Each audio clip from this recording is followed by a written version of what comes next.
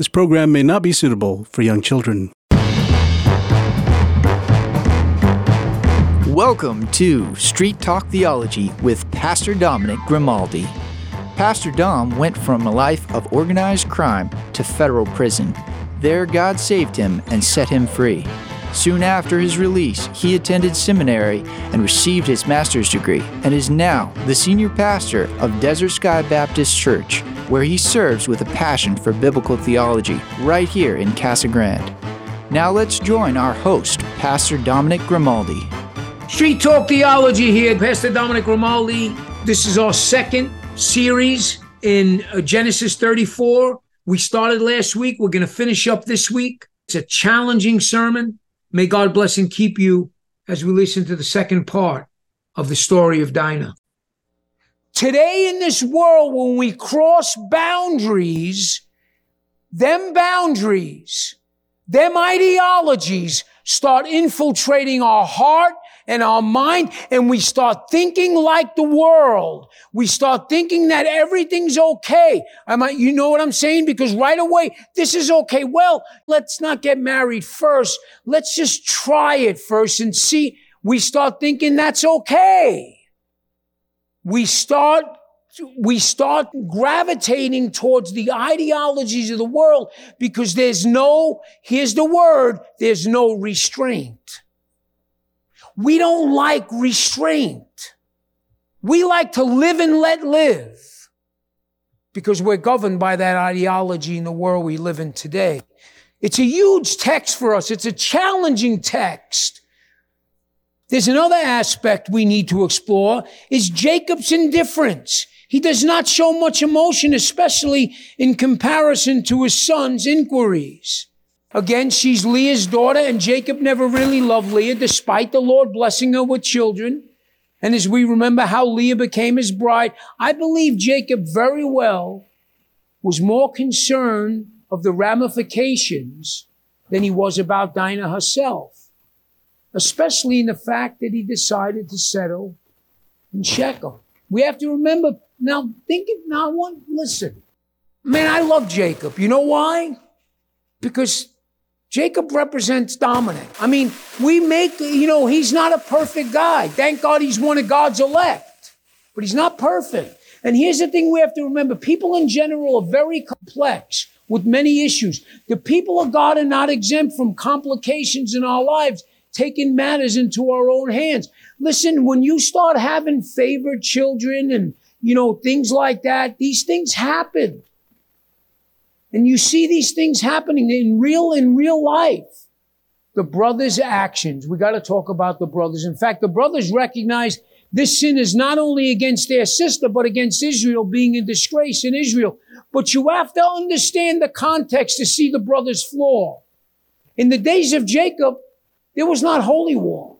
The nomads were to live at peace with the inhabitants. In fact, even some outsiders shared the beliefs of the Israelites. We see characters like Abimelech and Melchizedek believing in the God of Israel. But the brothers become a god, little g, in their own mind and use religion for gain as they deceive the Shechemites with their circumcision scheme. So look at this. See how the culture is already cognitive contamination. Already they are infiltrating against the people of God, and now they're looking to deceive the way that the Shechemites deceive.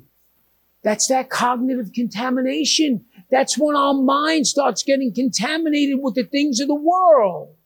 And we see this text and we wonder and we say to ourselves, how can this thing happen? This is a people of God, but they use it to their advantage. God forbid today if we use our relationship with Christ as an advantage by thinking we are better than other people. Let us use our distinctiveness as a witness to people, not to think us better, because the only reason that we're Christians today is by the grace of God, nothing that we do. If we are to be true Christians before the world, now here, I want you to hear this. If you don't hear nothing, hear this. If we are to be true Christians before the world, we must first and foremost be true Christians before Christ. Only then will our voice be heard. This was a perfect opportunity for the brothers to show that they were a distinct people by forgiving the inhabitants of the land. This, of course, would not be easy, but in light of the fact, how much mercy had God shown them? How much mercy had God showed Jacob? How much mercy has God shown us? And then, Miss Carolyn, when we're asked to show mercy on somebody else, I mean, think about it. If you're a Christian today, the mercy that God has shown upon you, undeserving sinners, all of us deserve hell, me first. And if God has shown mercy on you, how can you not show mercy on others, especially unbelievers who need the gospel? Right? I mean, we have to be careful that we don't think our self-righteousness is what this is about. People need the gospel, and we got to give it to them. We have to be salt and light in this world, because you know what? I'm telling you, we live in a type of Shechem. Thank God. I tell people all the time, me and Gene have these conversations too. I tell people, I believe God is still blessing America because of the Christians here in America. Because of our salt and light and our distinctiveness. But you know what? At the end of the day, we need to have a louder voice. I think about this all the time. Me and Rachel talk about this, right, Rach? You know, the LGBTQ. Notice the voice. There's such a minority people, but they got such a loud voice today. And here we are, Christians in America, we cower. We don't want to be salt and light. And these other organizations, whatever you want to call them, they got such large voices. Shame on us. Me first. And here the Shechemites, the land of Shechem has contaminated the people of God. But the question is, how much have we been contaminated by the world? How much do we accept of the world? That's the question, Carolyn. That's the challenge of living in Shechem. Right, Devon? I mean, we just get infiltrated, inundated with news and events and things like that. We have to remember we are a elect people. And we are a small remnant. Fear not, little flock, micro flock. It's the Father's pleasure to give you His kingdom. Praise God for that. Be careful of living in Shechem. It could easily have been justified for them to forgive her. At least it should have made them realize that they were in the wrong place. But a temporal-minded man is unstable in all his ways. On the other hand, the Shechemites are not exempt. They look at sin. Now watch this. This is another ideology. They look at sin as something that can be improved upon. Just like today. In fact, people see sin as a mistake and something they can eventually get right without God. The world we live in today does not see a need for redemption. In fact, the Shechemites do not understand the emotion of their brothers. What's the big deal? Why are you getting all excited? What's the big deal? I mean, this is Shechem. This is how we do things here. Remember, Haman he's the most honorable guy. This is Shechem. Yeah, well, it doesn't matter. See, this is America. What do you want to be, a guy today or a girl? Don't worry about it. You got it. What? You don't want to be a man no more, Harry? Don't worry. You got that. That's okay. We'll accept you. We'll love you. It don't matter. This is America. Oh, I mean, what is it? Oh, did I say it? Oh, this is Shechem. See, that's Shechem. It's okay, Mark. It's okay. What? I can't afford to have that child. Oh, don't worry. You can abort it.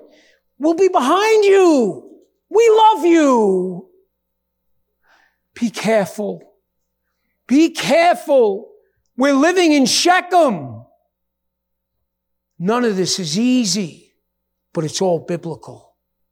None of it's easy, but it's all biblical. And we see the people of God the miracles that God did in Jacob. I mean, he just had a beef with Esau, coming with 400 men. I love Jacob. You know that. And I never came down on Jacob till after he got his name changed. But here, as soon as he escapes Esau, there's another enemy behind the door. What's the old show, Gene? What's behind door number one? I used to like Monty's cookie jar. Right? Because as soon as you defeat Esau, here comes the Shechemites. As soon as you get the victory over Esau, here comes the Shechemites.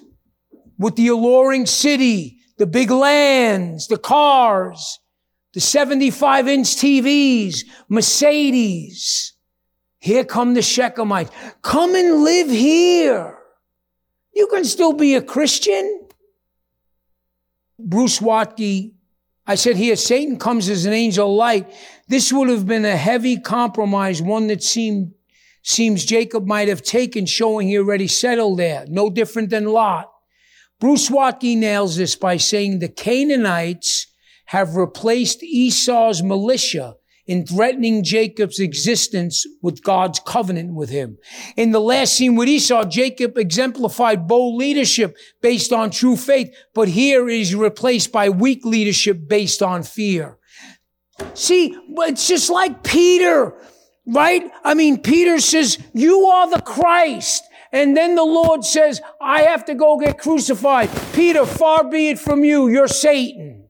He gets it right, and then 2 minutes later, he gets it wrong. That's me. That's you. But thank God we have a God of grace. Our God does not look at me, can't look at me, because I'm a sinner, but he looks at Christ in my stead. And praise God for that, because if he looks at me, I'm in trouble. But he looks at Christ. And praise God for that. Because here we see we are no different as we look at this narrative. We see here that this was a story of rape in more ways than one, was it not? Dinah's brothers, Simeon and Levi, and the rest of the brothers also raped the goods from the Shechemites. They not only killed them, they stole their goods. Now, as we know, as mentioned, this was not holy war. And if it was holy war, you devote those goods to destruction, but they kept them for themselves. They're no different than the Shechemites, who when they were told if we circumcise ourselves, we would share the goods of the Israelites. Whatever they have, we have. That's why the Bible says the heart is deceitfully wicked. Who can know it? Everybody in this narrative wants to take, but no one wants to give. That, my friends, is the world we live in today. Jacob's family's out of control. The church here wanted to get in bed, no pun intended, with the culture. In fact, the silence, now think about this. Think about this, man. The silence in this text speaks volumes. Come back for a second, because the silence speaks volumes. Listen to this. Stringer depicts Jacob holding his peace in verse 5, speaks. Dinah's mother and sisters absent in verses 8 through 17 speak. The unheard of cries of the Hivite children and women in verse 29 speak. Dinah's voice never recorded speaks. Moses, inspired by God in not mentioning God, speaks. Are you kidding? Are you kidding? And you know what it speaks? It speaks of our need for a Savior. Because our enemies are no longer flesh and blood, but are principalities and powers in high places. The church's battle against power systems which oppose the kingdom of God. Our own government opposes God's kingdom on so many levels. In fact, the same power systems we saw in Genesis 34 are still at work. In other words, ain't nothing changed but the zip code. The challenge of intermingling cultures makes Genesis 34 very relevant for us today. The law of power and recognition looms large for us, even in the church. We're no different. We have used our religion at times wrongly. We have kept silent at times when we should have spoken. And yes, at times we have victimized people. This text points to ourselves. There's no power in it. It should make us realize there are no redeeming qualities within our own strength. This is what the world teaches us today. We can improve on our sin. We can make it better. We can smooth it over. I promise I won't use that gun anymore. I won't rape anymore. I was influenced by social media. Like we mentioned, we can make wonderful claims about why it's okay to marry someone of the same sex, or it's okay to abort a living child and call it reproductive rights instead of murder. Why is a story like this in the Bible? Because it stops us dead in our tracks that we should ever believe our own press reports, because there's nothing good in us. Jacob, a man called by God, is in constant need of God. Here we see when God is not mentioned, we are left to our own devices. It's not good. It exposes our heart, our true heart. Oh, God, help us. So here's the deal.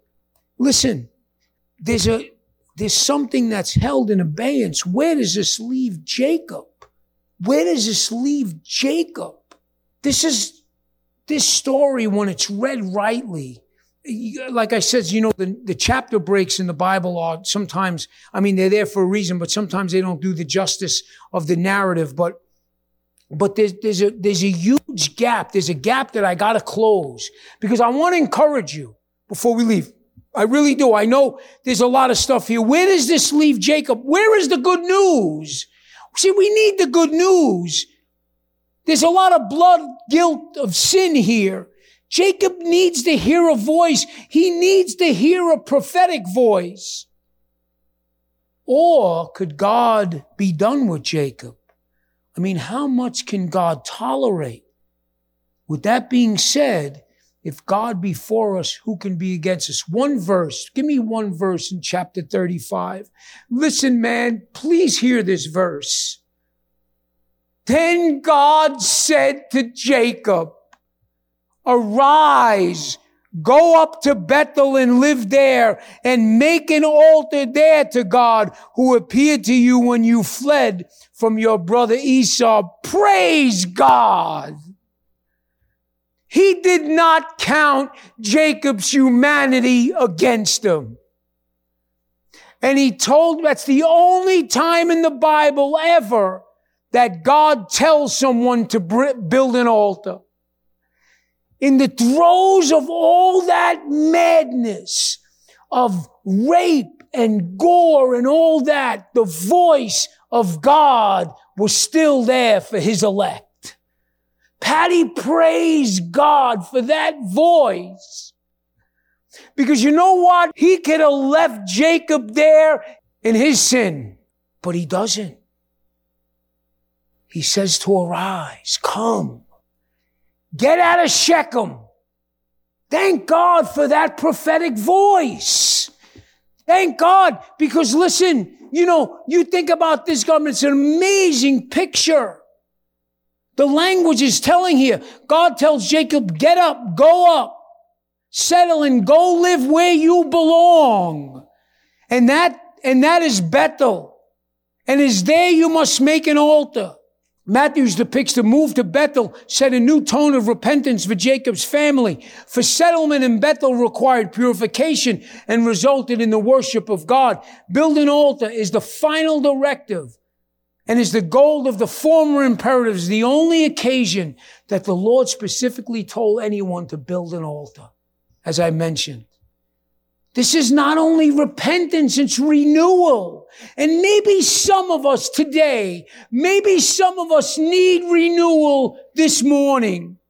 Maybe a lot of us have been living in Shechem, so close yet so far. It's a dangerous place to live. The people who metaphorically die in Shechem could be the ones who the Lord said, or who said, Lord, I prophesy in your name. I cast out demons in your name. And then the stark words, I never knew you. Again, Shechem is a place that is on the outside looking in. But here's some encouragement. Just go to 2 Corinthians in closing as we close out. These two verses are really powerful verses. The question is, are we ambassadors? That's a question. Right? Are we ambassadors? Look at verse 20 and 21, two quick verses just to make a point. So then we are ambassadors for Christ as God is pleading through us. We beg you on behalf of Christ, be reconciled to God. He made him who knew no sin to be sin on our behalf so that we might become the righteousness of God in him. Today, by God's grace, I act as an ambassador for Christ. I bring a message of reconciliation that is exactly what was brought to Jacob. We need to get back where we belong. We need to get out of Shechem. And the plea is the same. Be reconciled to God. This again is repentance and renewal. At times we all need it. Maybe someone needs to build an altar in Bethel. Again, the true house of God. But here, my friend, is the good news. The Greek language here is that Christ did not just know about sin, but was personally involved in it. He became sin, but did not succumb to it in any way, shape, or form. Him being made sin on our behalf actually means, according to Kostenberger, that God treated him as if he had been sin's embodiment. Theologically, God made him who knew no sin bear the consequences of your sin, of my sin, so that in him we might become the righteousness of God. This is the great exchange. This is the great exchange. It has nothing to do with the stock market. God exchanges our sin for his righteousness. Are you kidding me? He takes our sin and exchanges it for his righteousness. This is, theologically, this is what Jacob would look forward to. And this is now something we look back on, is available as we speak. Reconciliation is available at the foot of the cross. Christ, who knew no sin, became our sin offering. He became our sin bearer. So now we can set up the altar, not in Bethel, but in the true house of God where Christ dwells by grace. This is the good news of the gospel. I implore you, be reconciled to God in Christ. Genesis 34 is a challenging sermon because when you look at that sermon, when you look at that text, it's no different than today. It is not different than today, man. The blessing that we get from that is despite the sin, God's elect heard the voice of God. And you know something? Here's the deal. There's going to be some people in this world that are going to die in their sin. It's biblical. Don't charge the messenger. It's biblical. But there are some people by grace that are going to hear the voice of God in their sin. And if you're hearing that voice, man, you need to repent and believe the gospel. Don't drown out that spirit, man. Be reconciled to God. Listen, there might be things in your life. Listen, this is convicting to me when I do this. There's got to be some conviction here this morning. There's got to be some things, unless we're perfect, and I'm not. The conviction is that if there's some things in your life, if you're living, whether it's Rachel or Dominic or Harlan or Sue or Patty or Mark, if we're living with one foot in Shechem and one foot in the promised land, Humpty Dumpty sat on the wall, and there was a great fall. You don't want to be deceived. You can't have one foot in Shechem and one foot in the kingdom. It's a challenge.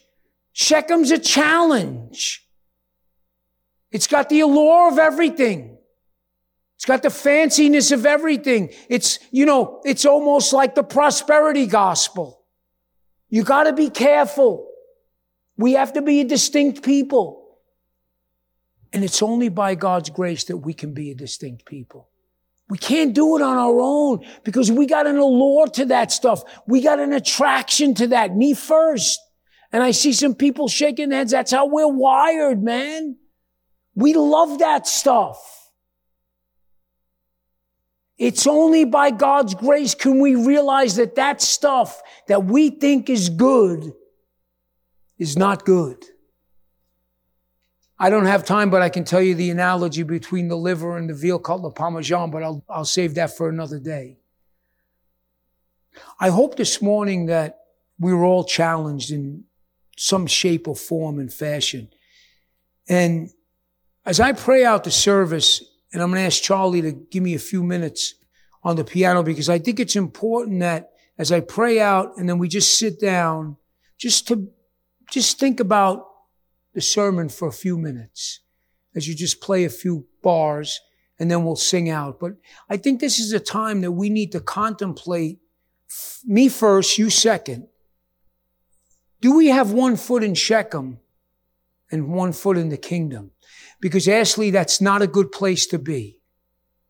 Nikki, 1 and 2, it's not a good place to be. Dear Lord, in every sermon that we preach, we want people to respond to the gospel. And it's not by walking an aisle. They need to respond in their heart. They need to come before you and say, Lord, man, I've been living in Shechem. That's where I'm living. And I need to get out of Shechem. I need to go in Bethel. I need to be in the house of God. I need to take one foot out of the world and bring them both into the kingdom. And if you're hearing that voice today by the Spirit of God, praise God for that. That means you are a son of His, just like Jacob. Jacob was silent, but God was not silent. Praise God for that. So man, today, just in our own life, how many times do I live in Shechem? Instead of knowing that we should be in the promised land, we should be in the land where you've called us to go. A distinct people, a salt and light people. Oh, Father, you say the prayer of the righteous avail much, and we're only righteous because of what Christ has done for us. So, Lord, I entreat you as I ask the body to please agree with me in prayer, thinking back to Shechem, bring a conviction of the Spirit that we can go back to where we belong. Like God told Jacob, rise up and go. As we take a few minutes just to meditate on the sermon and then sing out, Lord, thank you for the opportunity to be able to worship in this building. Lord, we pray for the atrocities and the things that are happening in the Middle East. We pray for your guiding hand and for the Spirit to convict people so they can repent and believe the gospel, because tomorrow is not promised to any of us. In Jesus' name, and all God's people said, amen. Pastor Dominic Grimaldi here with Street Talk Theology, thanking you for listening. This was the second part of the series of chapter 34 in Genesis. Challenging text, to say the least. Hopefully, by God's grace, it blessed you, convicted you, and challenged you in Jesus' name. Thank you for joining us for Street Talk Theology with Pastor Dominic Grimaldi. You can visit Pastor Dom at Desert Sky Baptist Church at 891 West Corson Road, Casa Grande. And for more information, visit us online at www.desertskybaptist.org.